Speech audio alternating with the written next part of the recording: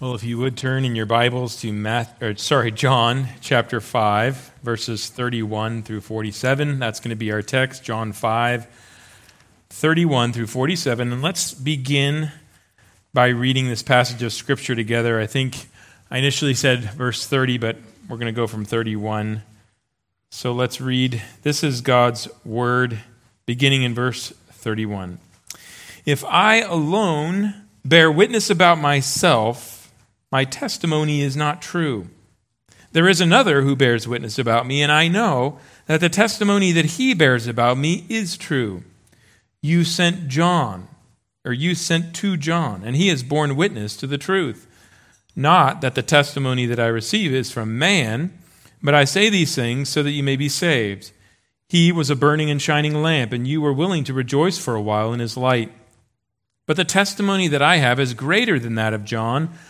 For the works that the Father has given me to accomplish, the very works that I am doing, bear witness about me that the Father has sent me. And the Father who sent me has himself borne witness about me. His voice you have never heard, his form you have never seen, and you do not have his word abiding in you, for you do not believe the one whom he has sent. You search the Scriptures because you think that in them you have eternal life, and it is they that bear witness about me. Yet you refuse to come to me that you may have life. I do not receive glory from people, but I know that you do not have the love of God within you. I have come in my Father's name, and you do not receive me. If anyone comes in his own name, you will receive him. How can you believe when you receive glory from one another and do not seek the glory that comes from the only God? Do not think that I will accuse you to the Father. There is one who accuses you, Moses, on whom you have set your hope. For if you believed Moses, you would believe me, for he wrote of me. But if you do not believe his writings, how will you believe my words? Amen. That's the reading of God's word. In the last election, a man named George Santos was elected. He's a Republican member of Congress for the state of New York. After the election, as some of you well know, it was discovered that his new political career was based on a web of very audacious claims about himself that turned out to be brazenly false. He claimed to have attended a prestigious private high school, but hadn't. He claimed to have graduated in the top of his class with 2 degrees from a respected university where, in fact, he had never attended college at all. He even claimed to have been a star in the volleyball team there, which, of course, wasn't true either. After his fake time in college, he claims to have had a very successful career at multiple elite financial institutions on Wall Street, none of which have any record of his employment. In reality, it appears from what we are learning that Santos is basically a con who has used various scams to make money over the years, even operating under a fake name at times. And he's continued this kind of behavior since his running for office. Recently, you may have seen on the news, he was indicted on federal charges including wire fraud, money laundering, theft of public funds, lying to Congress, etc. In short, George Santos, currently a representative of the United States Congress for the state of New York, is not who he claimed to be when he was elected. Sometimes people aren't who they claim to be. Such people can do great damage to others. And of course, the loftier the claims are that they make about themselves, the greater the damage can be. According to the New Testament, the man Jesus claimed great things about himself, far greater than George Santos. Indeed, it's difficult to see how any man could claim greater things about himself than Jesus did. And since he has departed from this earth, Jesus has gained a great following. Indeed, no single human being has gained a greater following than Jesus. So when it comes to the issue of whether Jesus really is who he claimed to be, the stakes are about as high as it gets. if Jesus turns out not to be who he claimed to be, the damage done to others through his fraud would be unprecedented. On the flip side, though, if it turns out that he is who he claimed to be, then it has vast implications for every human being. So, how do we evaluate whether Jesus was telling the truth about himself? Well, in this text that we've come to this morning, in John's Gospel, Jesus claimed to provide evidence to confirm that he was indeed telling the truth about his identity. So let's take a closer look at John 5:31 through 47. But before we dive into this text, let me take a moment to put this passage in its context for you. So to begin with, I want to remind you of certain features of the book as a whole. First, remember, in John's account of the gospel, it contains a number of miracles, 7 miracles that Jesus performed, which John calls signs, because they point to certain things about who Jesus is and what he had come to do. And then second, remember that John's account of the gospel also contains a number of discourses or discussions between Jesus and various people, which also serve to explain certain things about Jesus' identity and his mission to the reader. Third, remember that this particular section of the book that we've just entered into, beginning in chapter 5, running all the way through chapter 10, it has often been called the festival cycle because it tells us what happened when Jesus went up to Jerusalem for 4 different festivals. And this section of the book, often called the festival cycle, it's marked by increasing conflict between Jesus and the Jews. So, in other words, every time that Jesus went up to Jerusalem to celebrate one of these festivals, he ended up clashing with the Jews and their leaders. And each time the conflict became more intense. But, as I pointed out in my last sermon, as the conflict became more intense in this section, so did the revelation of Jesus' person and work.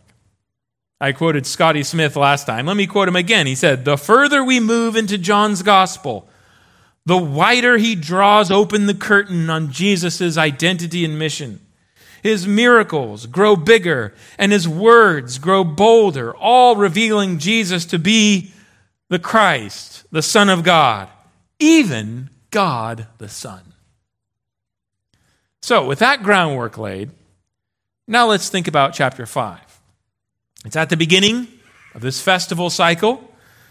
So, as Jesus went up to Jerusalem to celebrate a feast, in this case, the feast is not named, we expect, right, to see conflict between Jesus and the Jews.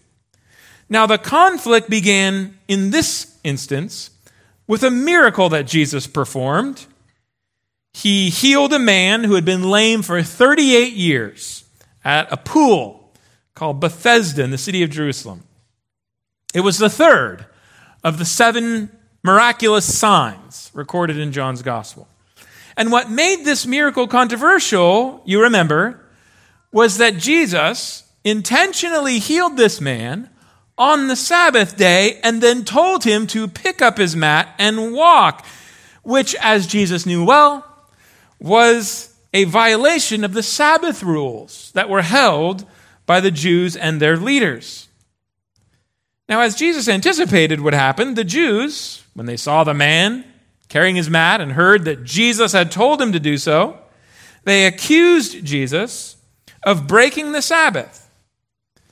And Jesus had a very provocative response prepared. You remember, instead of pointing out that it wasn't really a violation of the 4th commandment for someone to pick up their mat and walk with it, Jesus opted to go a different route. He justified his instructions to the man by saying this in verse 17. My Father is working until now, and I am working. Now, in the context, Jesus was in essence saying this: God continues his work on the Sabbath day, and so can I, because I am God's Son. Now, the Jews understood the shocking implications of that statement. As it says in verse 18, they understood that, quote, he was even calling God his own Father, making himself equal with God. And so, as it says in verse 18, they were trying to kill Jesus because in their minds, he was not only breaking the Sabbath, but he was a blasphemer as well, calling God his own Father, making himself equal with God.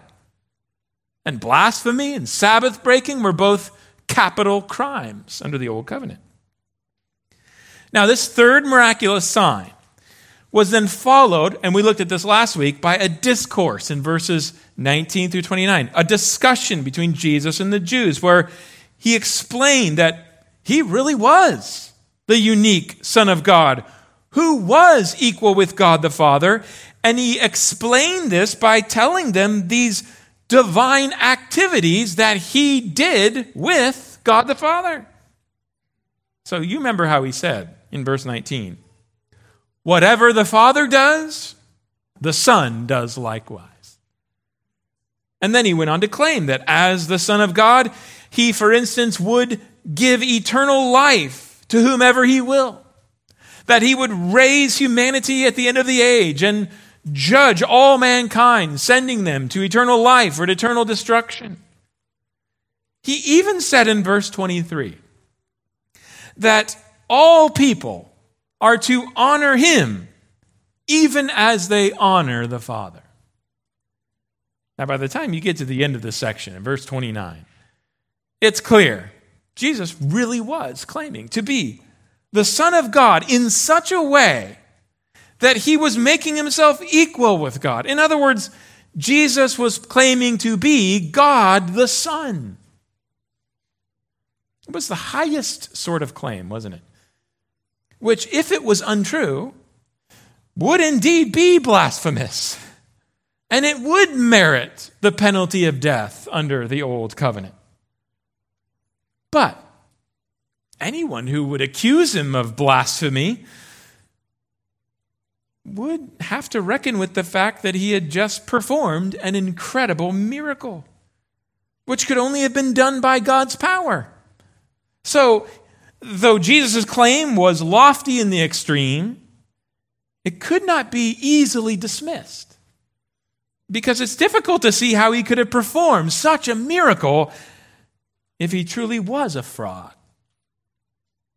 As the Pharisee Nicodemus, you remember, had acknowledged to Jesus way back in chapter 3, verse 2, no one can do these signs that you do unless God is with him. And that brings us to our text. Now, this next section of chapter 5, verses 31 through 47, runs this way. In verses 31 and 32, Jesus says this. If you look at your text there, and let's read it again.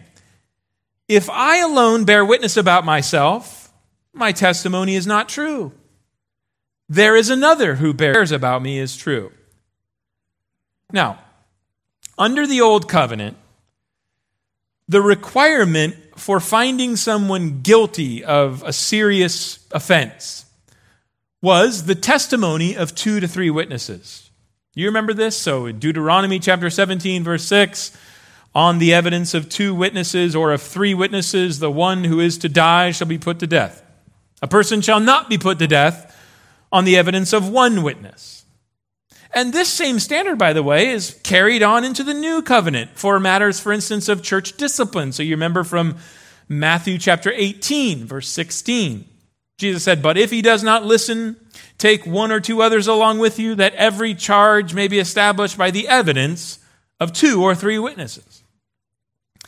Now that biblical criteria for establishing the truth of a charge is his words in this text, except he's using it in a slightly different way.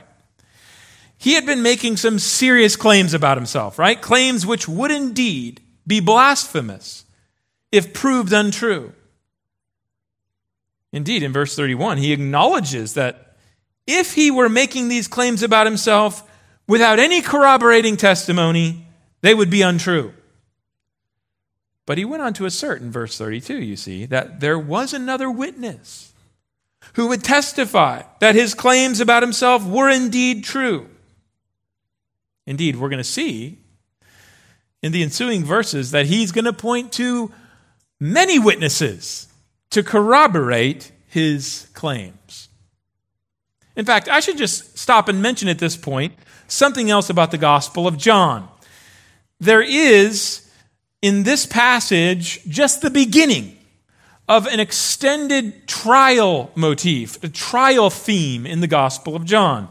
So as conflict intensifies between Jesus and the Jews, John is going to repeatedly present Jesus as identifying various witnesses who will testify that he is indeed the Christ, the Son of God. And in this way, he demonstrates the truth about his identity through many witnesses.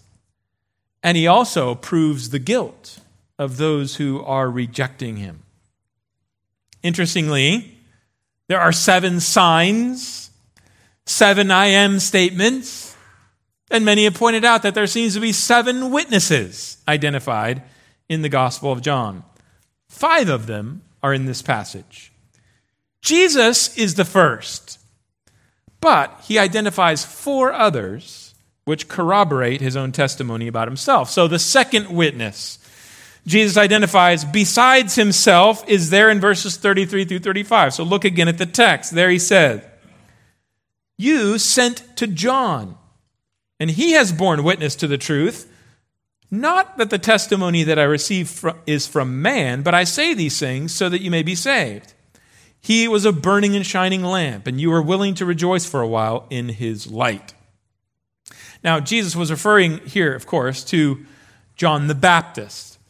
John is identified as a witness to Jesus from the very beginning of the book. In fact, you remember back in the prologue, in verse 7 of chapter 1, it is said of John, "He came as a witness to bear witness about the light," that's Jesus, "that all might believe through him." So Jesus pointed out here in verse 33 that the Jews had sent messengers to John to find out who he claimed to be. And we actually saw that back in chapter 1, verses 19 and following. And there we read that John had told them, you remember, "I am not the Christ, but I'm his forerunner, sent ahead of him to prepare the way for his arrival." And then in multiple passages sprinkled throughout chapters 1 through 3, we're told that John identified Jesus as the Christ and said various things about him. So he identified him as the Lord who has come, as the Son of God, as the bridegroom of God's people. He said that as the Christ, Jesus was the Lamb of God who would take away the sins of the world and the one who would baptize people in the Holy Spirit. So great was Jesus, according to John the Baptist, that John said, "I'm not worthy to even loosen the strap of his sandal," which was considered to be the most menial of tasks, fit only for a slave. But Jesus said in verse 34 of our text, "Not that the testimony I received from John is from man, but I say these things so that you may be saved." In other words, he's saying, look, I brought up the testimony of John the Baptist here, not because I necessarily need any testimony from a human being, but for your sake. If perhaps you might listen to John, after all, you sent to him, and that you might be saved through his witness. But Jesus didn't need human witnesses to validate his claims about himself as the unique Son of God who was equal with God the Father, the one who would raise the dead and judge mankind. He didn't need human beings to validate his identity. By the way, it's an important point. God is not subject to the judgment of men and their man-made standards. You know, it is very common, isn't it, for people to judge God by standards which either they personally or their society have made up, and to find God guilty. This is even how many professing Christians end up falling away. But they never stop to think of the perversity of that. What right have we as creatures to judge our Creator by our own standards? And when you consider that we as creatures are not only finite, but fallen, it becomes even more outrageous to think of us subjecting God, who is infinite, who is perfect, to our judgment. As the psalmist put it, he who sits in the heaven laughs at the foolish pride of human beings. Indeed, human beings should be terrified to think that they have dared to put God on the stand and to pass judgment on him by their own fallen reasoning, according to their ever-changing, often contradictory, very corrupt standards. As the only eternal creator of the universe, God is the judge of mankind, and his own perfect nature is the standard by which he judges. You know, he doesn't need to be justified by us. We need to be justified in his sight.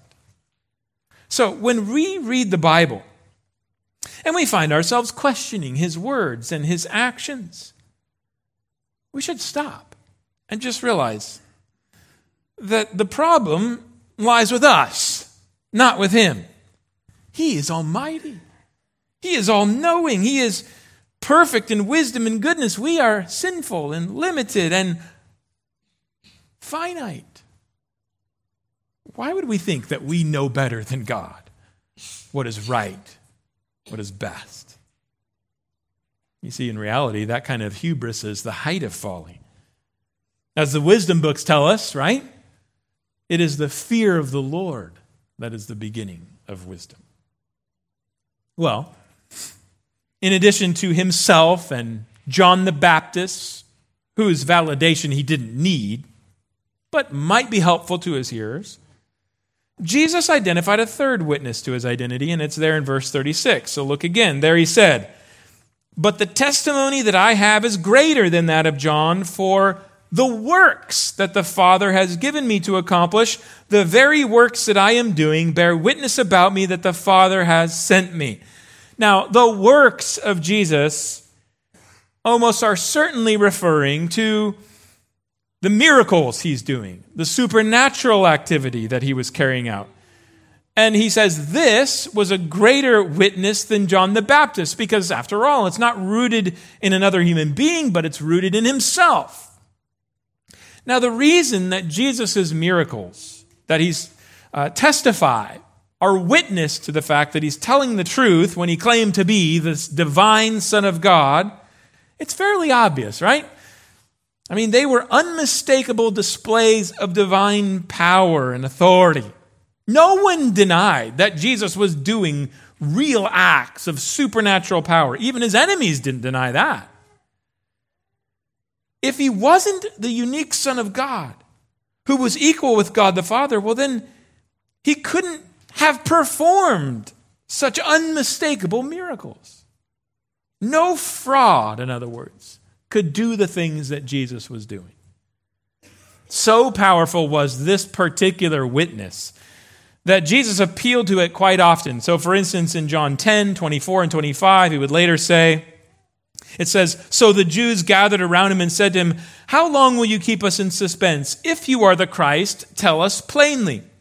Jesus answered them, 'I told you, and you do not believe. The works that I do in my Father's name bear witness about me.'" A little later in that chapter, verses 36 through 38, Jesus said to the Jews, "Do you say of me, you are blaspheming because I said I am the Son of God? If I'm not doing the works of my Father, then do not believe me. But if I do them, even though you do not believe me, believe the works, that you may know and understand that the Father is in me and I am in the Father. But later, chapter 15, verse 24, he said to the Jews, if I had not done among them the works that no one else did, they would not be guilty of sin. But now they have seen and hated both me and my Father.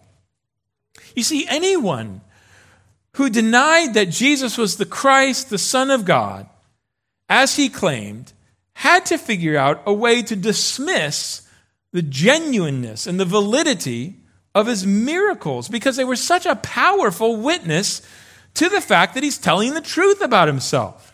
And this is why all four Gospels tell us that the Jews did end up doing that. Do you remember how they did it? They said that Jesus had been performing his miracles by the power of Satan. So since Jesus' miracles were undeniable acts of supernatural power, which they had seen with their own eyes, they had no choice but to attribute it to the only other source of supernatural power that they knew of, which was the evil one.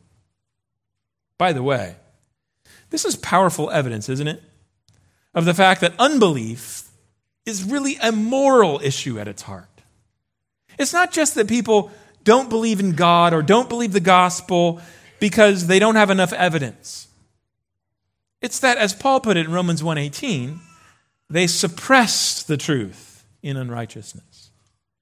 So when people refuse to believe in God, despite the evidence, for instance, of his handiwork all around them in creation, it's because they don't want to believe in him. When people hear the gospel and they reject it, it's because they don't want to believe that it's true because of the implications it would have upon their lives. This is why, while evidence and reason can be important tools that the Lord uses to bring people to faith in Christ, yet at the end of the day, they're not enough in themselves to convert someone. First, the Holy Spirit has to tear down the citadel of pride and self-righteousness within their hearts and give them eyes to see and ears to hear before they will believe and trust in Christ. So, as you think about unbelieving friends and family members and co-workers and neighbors and people you want to see saved, you must not only proclaim the gospel to them, faith comes by hearing, but you also have to pray that God will, like he did with Lydia in Acts 16, open their hearts to respond to the message when they hear it.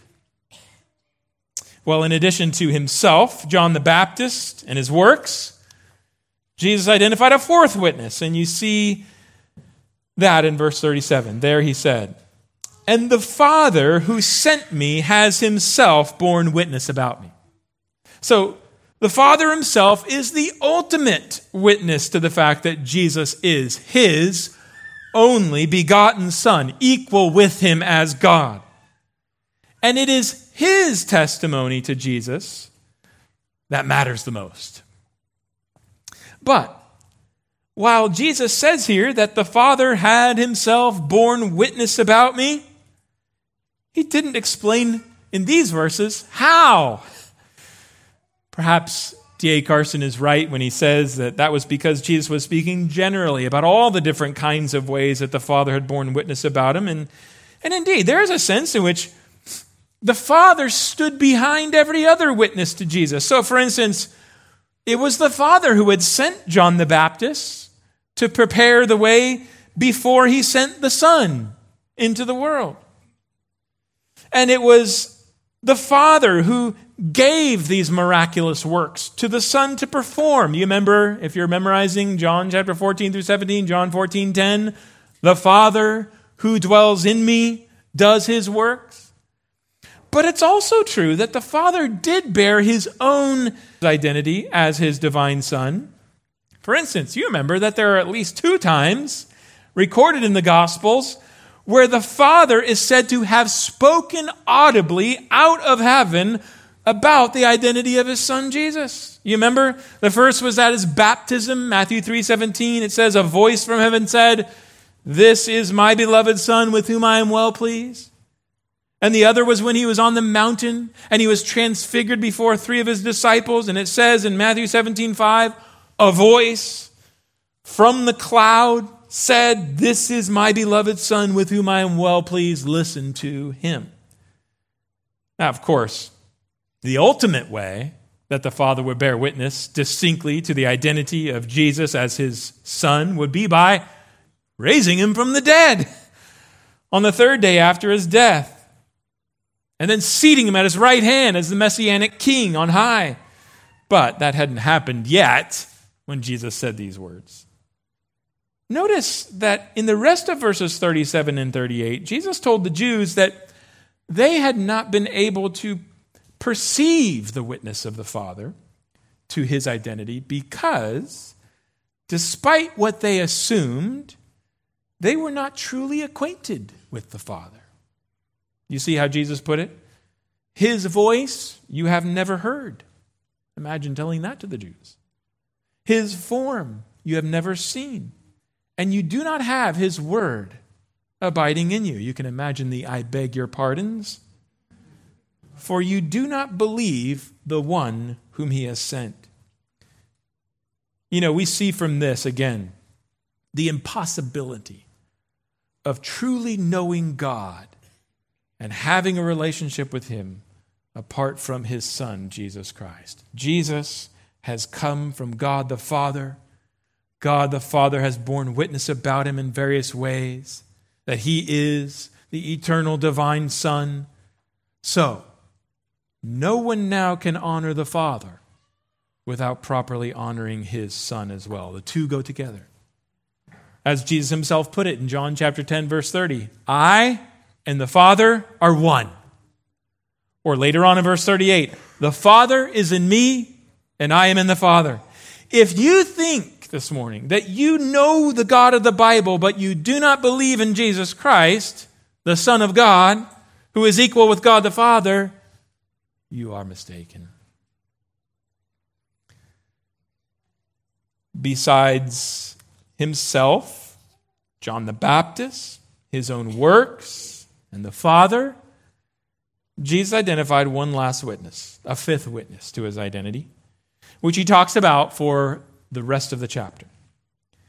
And you see that witness clearly identified in verse 39. So look again at what it says. "You search the Scriptures because you think that in them you have eternal life, and it is they, the Scriptures, that bear witness about me." Here's the 5th witness. You know, this was an extremely provocative thing to say to the Jews in Jerusalem because they knew the Scriptures, that is, the inspired writings of the Old Testament. The New Testament hadn't been written yet. The Jewish leaders especially knew the Old Testament. They knew it inside and out. The scribes had copied it meticulously, every jot and tittle.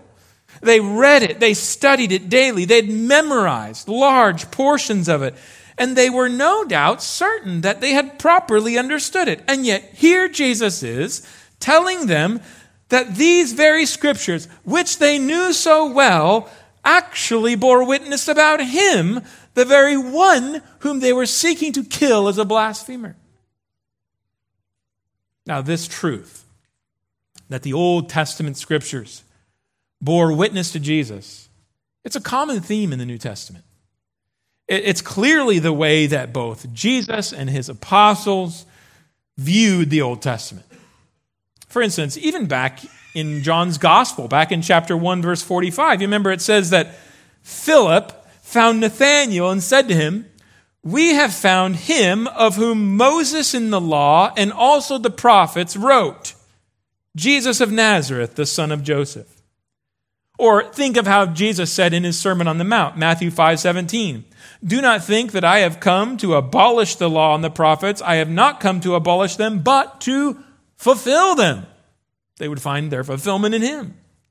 Luke chapter 24, verse 27, it says of Jesus to the 2 disciples on the road to Emmaus, "And beginning with Moses and of all the prophets, he interpreted to them in all the scriptures the things concerning himself. And then just a few verses later it says, then he said to them, these are my words that I spoke to you while I was still with you, that everything written about me in the law of Moses and the prophets and the Psalms must be fulfilled.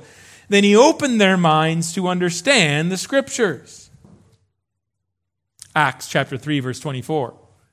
Peter preached, quote, all the prophets who have spoken, from Samuel and those who came after him, also proclaimed these days, the days of messianic fulfillment.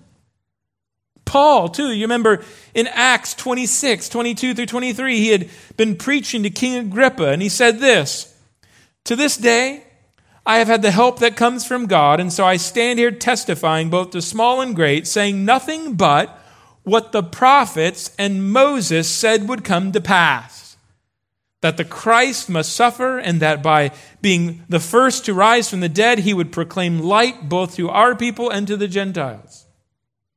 Later on, at the end of the book of Acts, in Acts 28, 23, when Paul was sitting in a little prison house in Rome, says that the Jews, quote, came to him at his lodging in great numbers.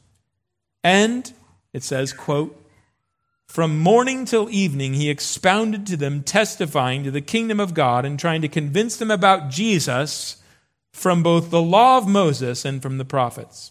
You see, understanding the scriptures, the Old Testament scriptures, properly is to recognize that, as Jesus said here, they bear witness about him. But you might be asking, well, how exactly do the Old Testament scriptures speak of Jesus? Well, in many ways. For one thing, Jesus is the Messiah whose arrival was predicted in the Old Testament and would signal the fulfillment of all the prophecies of redemption in the Old Testament in the last days. So the New Testament is constantly telling us about all the various prophecies that were being fulfilled through Jesus, through his ministry. We've been looking at in our study of the prophets. Also, the promises made by God in the Old Testament. You think of the promise made to Adam in Genesis 3:15. Not our Adam, the other Adam. Or to Abraham in Genesis 22:17. Or to David in 2 Samuel 7. And on and on. All these promises find their ultimate fulfillment in Jesus as the Messiah. So Paul, you remember, famously said, 2 Corinthians 1:20, for all the promises of God find their yes in him. And then the New Testament explains in many places how different Old Testament promises are fulfilled in Jesus. And precisely because of all that, the Old Testament can be viewed as telling part one of a historical story that is continued in the New Testament. So that to read the Old Testament without the New Testament is something akin to reading the Fellowship of the Rings and the Two Towers and stopping there and never reading the Return of the King. You miss the whole point of the story. Along these same lines, all the main themes which run throughout the storyline of the Old Testament terminate in the person and work of Jesus. He inaugurates the new creation that was fallen and corrupted in the beginning. He is the second Adam who represents a new humanity and secures their righteousness through his own obedience. He redeems them through a second Exodus, which was like the first one, but better. And he reigns over them as the new Davidic king, of which all the other Davidic kings simply pointed forward to. Well, finally, and closely related to that last one, Jesus is the one who was foreshadowed by all the types in the Old Testament. So, for instance, do you remember how the writer of Hebrews makes very clear in Hebrews 7 through 9 that the Levitical priests, all their animal sacrifices, which they offered up in the temple or the tabernacle where they ministered, that they all prefigured and they all pointed forward to The ministry of Jesus, who is our great high priest, who offered up himself as a once-for-all sacrifice and has entered into the true tabernacle, the presence of God in heaven, to intercede for us there forever. Or think of Paul, Colossians 2:17, where he says that all the festivals and the holy days of the old covenant were, quote, a shadow of the things to come, but the substance belongs to Christ. You see, in all these ways, and perhaps others as well, the Old Testament scriptures, they bear witness to Jesus, testifying to his identity and to his mission for all who have eyes to see it. Indeed, it's interesting to see that Jesus pressed the issue even further in verses 45 through 47. Do you see that? Where he says to the Jews, "Do not think that I will accuse you to the Father. There is one who accuses you, Moses, on whom you have set your hope. For if you believed Moses, you would believe me, for he wrote of me. But if you do not believe his writings, how will you believe my words?" Moses was a most revered figure by the Jews, right? Because he oversaw the birth of the nation of Israel as God's old covenant people. He was the first and greatest of all the old covenant prophets through whom God had delivered the first 5 books of the Bible, which contained the old covenant law.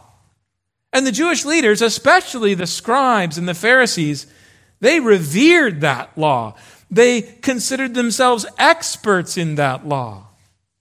But Jesus now told them that at the final judgment, the very writings of Moses, which they so revered, would bear witness against them, because these very writings of Moses spoke of Jesus, whom they were rejecting. It's interesting how this very Gospel of John shows us how Moses wrote of Jesus in the first 5 books of the Bible. You think back, John chapter 1, verse 51. Jesus compared himself to the ladder connecting heaven and earth, which Jacob saw in his dream in Genesis 28. Or a couple chapters later, John chapter 3, verse 14, Jesus compared himself to the bronze serpent which Moses lifted up for the Israelites in the desert, that whoever would look at the serpent might be saved from perishing under God's judgment. That's Numbers 21:9. Or you think in the next chapter we're going to look at, John chapter 6, where Jesus compared himself to the manna which God had given to Israel in the book of Exodus, and he says, guess what? I am the true bread of God, which he gives out of heaven to give life to the world. And we could just multiply other examples from John, from the rest of the New Testament, where the stories, the promises, the oracles, the types contained in the writing of Moses are said to anticipate Jesus. Thus, Jesus identified the Old Testament scriptures themselves as a 5th witness to his identity from beginning to end. They testified about him. So, if you don't understand this, you cannot understand their true meaning. And this, in fact, was true of the Jews to whom they were speaking.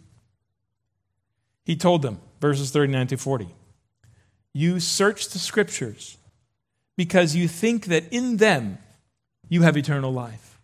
And it is they that bear witness about me, yet you refuse to come to me that you may have life." This is what Paul was describing in Romans 9 and 10. There, you remember he lamented that his fellow Jews had a zeal for God, he says, but not according to knowledge, because they sought to establish their own righteousness by keeping the law. And as Jesus put it, they thought that the old covenant scriptures, in other words, could give them life. But they failed to recognize that the old covenant scriptures have always been bearing witness forward in history to Jesus, the only one who could give them that life-giving righteousness. You remember how Paul would put it in Galatians 3:24? He would say, the law was like a guardian, a tutor, until Christ came, in order that you might be justified through faith in him. But now, Christ had come. And tragically, they had rejected him. They show that they had missed the whole point of the Old Testament scriptures. They'd forfeited the true source of life to which they'd always testified. You remember that sad picture that Paul painted of the unbelieving Jews in 2 Corinthians 3:15-16. He said, yes, to this day, whenever Moses is read, a veil lies over their hearts. But when one turns to the Lord, the veil is removed. And indeed, so it is with everyone. Everyone who reads the Bible without faith in Christ, to whom it bears witness from beginning to end, let it not be said of anyone in this room. Rather, let's put on the spectacles of faith in Jesus Christ when we read our Bibles, so that we might understand all the treasures of wisdom and knowledge that it contains, the life that we have in Christ. Especially you, unbeliever, if you're here this morning, hear the message of the good news about Jesus Christ, which is the center of the whole Bible. Though you are God's special creature, made in his own image to glorify him, to enjoy him forever, you've turned aside to serve yourself through the pursuit of created things instead of God. And as a result, you have come under God's just condemnation, and the punishment for sin is death. But God, out of his great compassion, great mercy towards sinners like you, sinners like me, has decided to save a remnant who would believe. So he sent his eternal divine Son, who we were talking about, into the world as a man, Jesus Christ. And he became a man so that he might redeem men and women who will repent and believe in him. Jesus fulfilled God's commands. We haven't. He did it on our behalf. Jesus paid the penalty for our sins in full when he died on the cross. He secured our eternal life when he rose from the dead to life, spiritual life now, resurrection life when he returns. So the good news proclaimed in the New Testament and the Old Testament anticipated is this: any sinner who will simply believe in Jesus and trust in him to save them from their sins will be forgiven and receive eternal life as a gracious gift. Jesus so famously said back in John 3:16, "For God so loved the world that he gave his only Son, that whoever believes in him should not perish but have eternal life." And so I would call you, if you're lost in your sin today, believe in the Lord Jesus Christ and you will be saved. But the Jews to which Jesus was speaking our text, they did not believe in Jesus for salvation. Despite the witness of John the Baptist, of Jesus himself, of his miracles, of the Father, and of the Scriptures, all these witnesses testified to Jesus. He was the Christ, the Son of God. And yet, as Jesus put it in verse 40, they refused to come to him that they might have life. Why? Jesus explained it there in verses 41-44. "I do not receive glory from people, but I know that you do not have the love of God within you. I've come in my Father's name, and you do not receive me. If another comes in his own name, you will receive him. How can you believe when you receive glory from one another and do not seek the glory that comes from the only God?" Here Jesus, he diagnoses the reason why the Jews didn't believe in him, even though he'd come from God. And in essence, if you were to boil it down, it was because they weren't driven by the same motivations as him.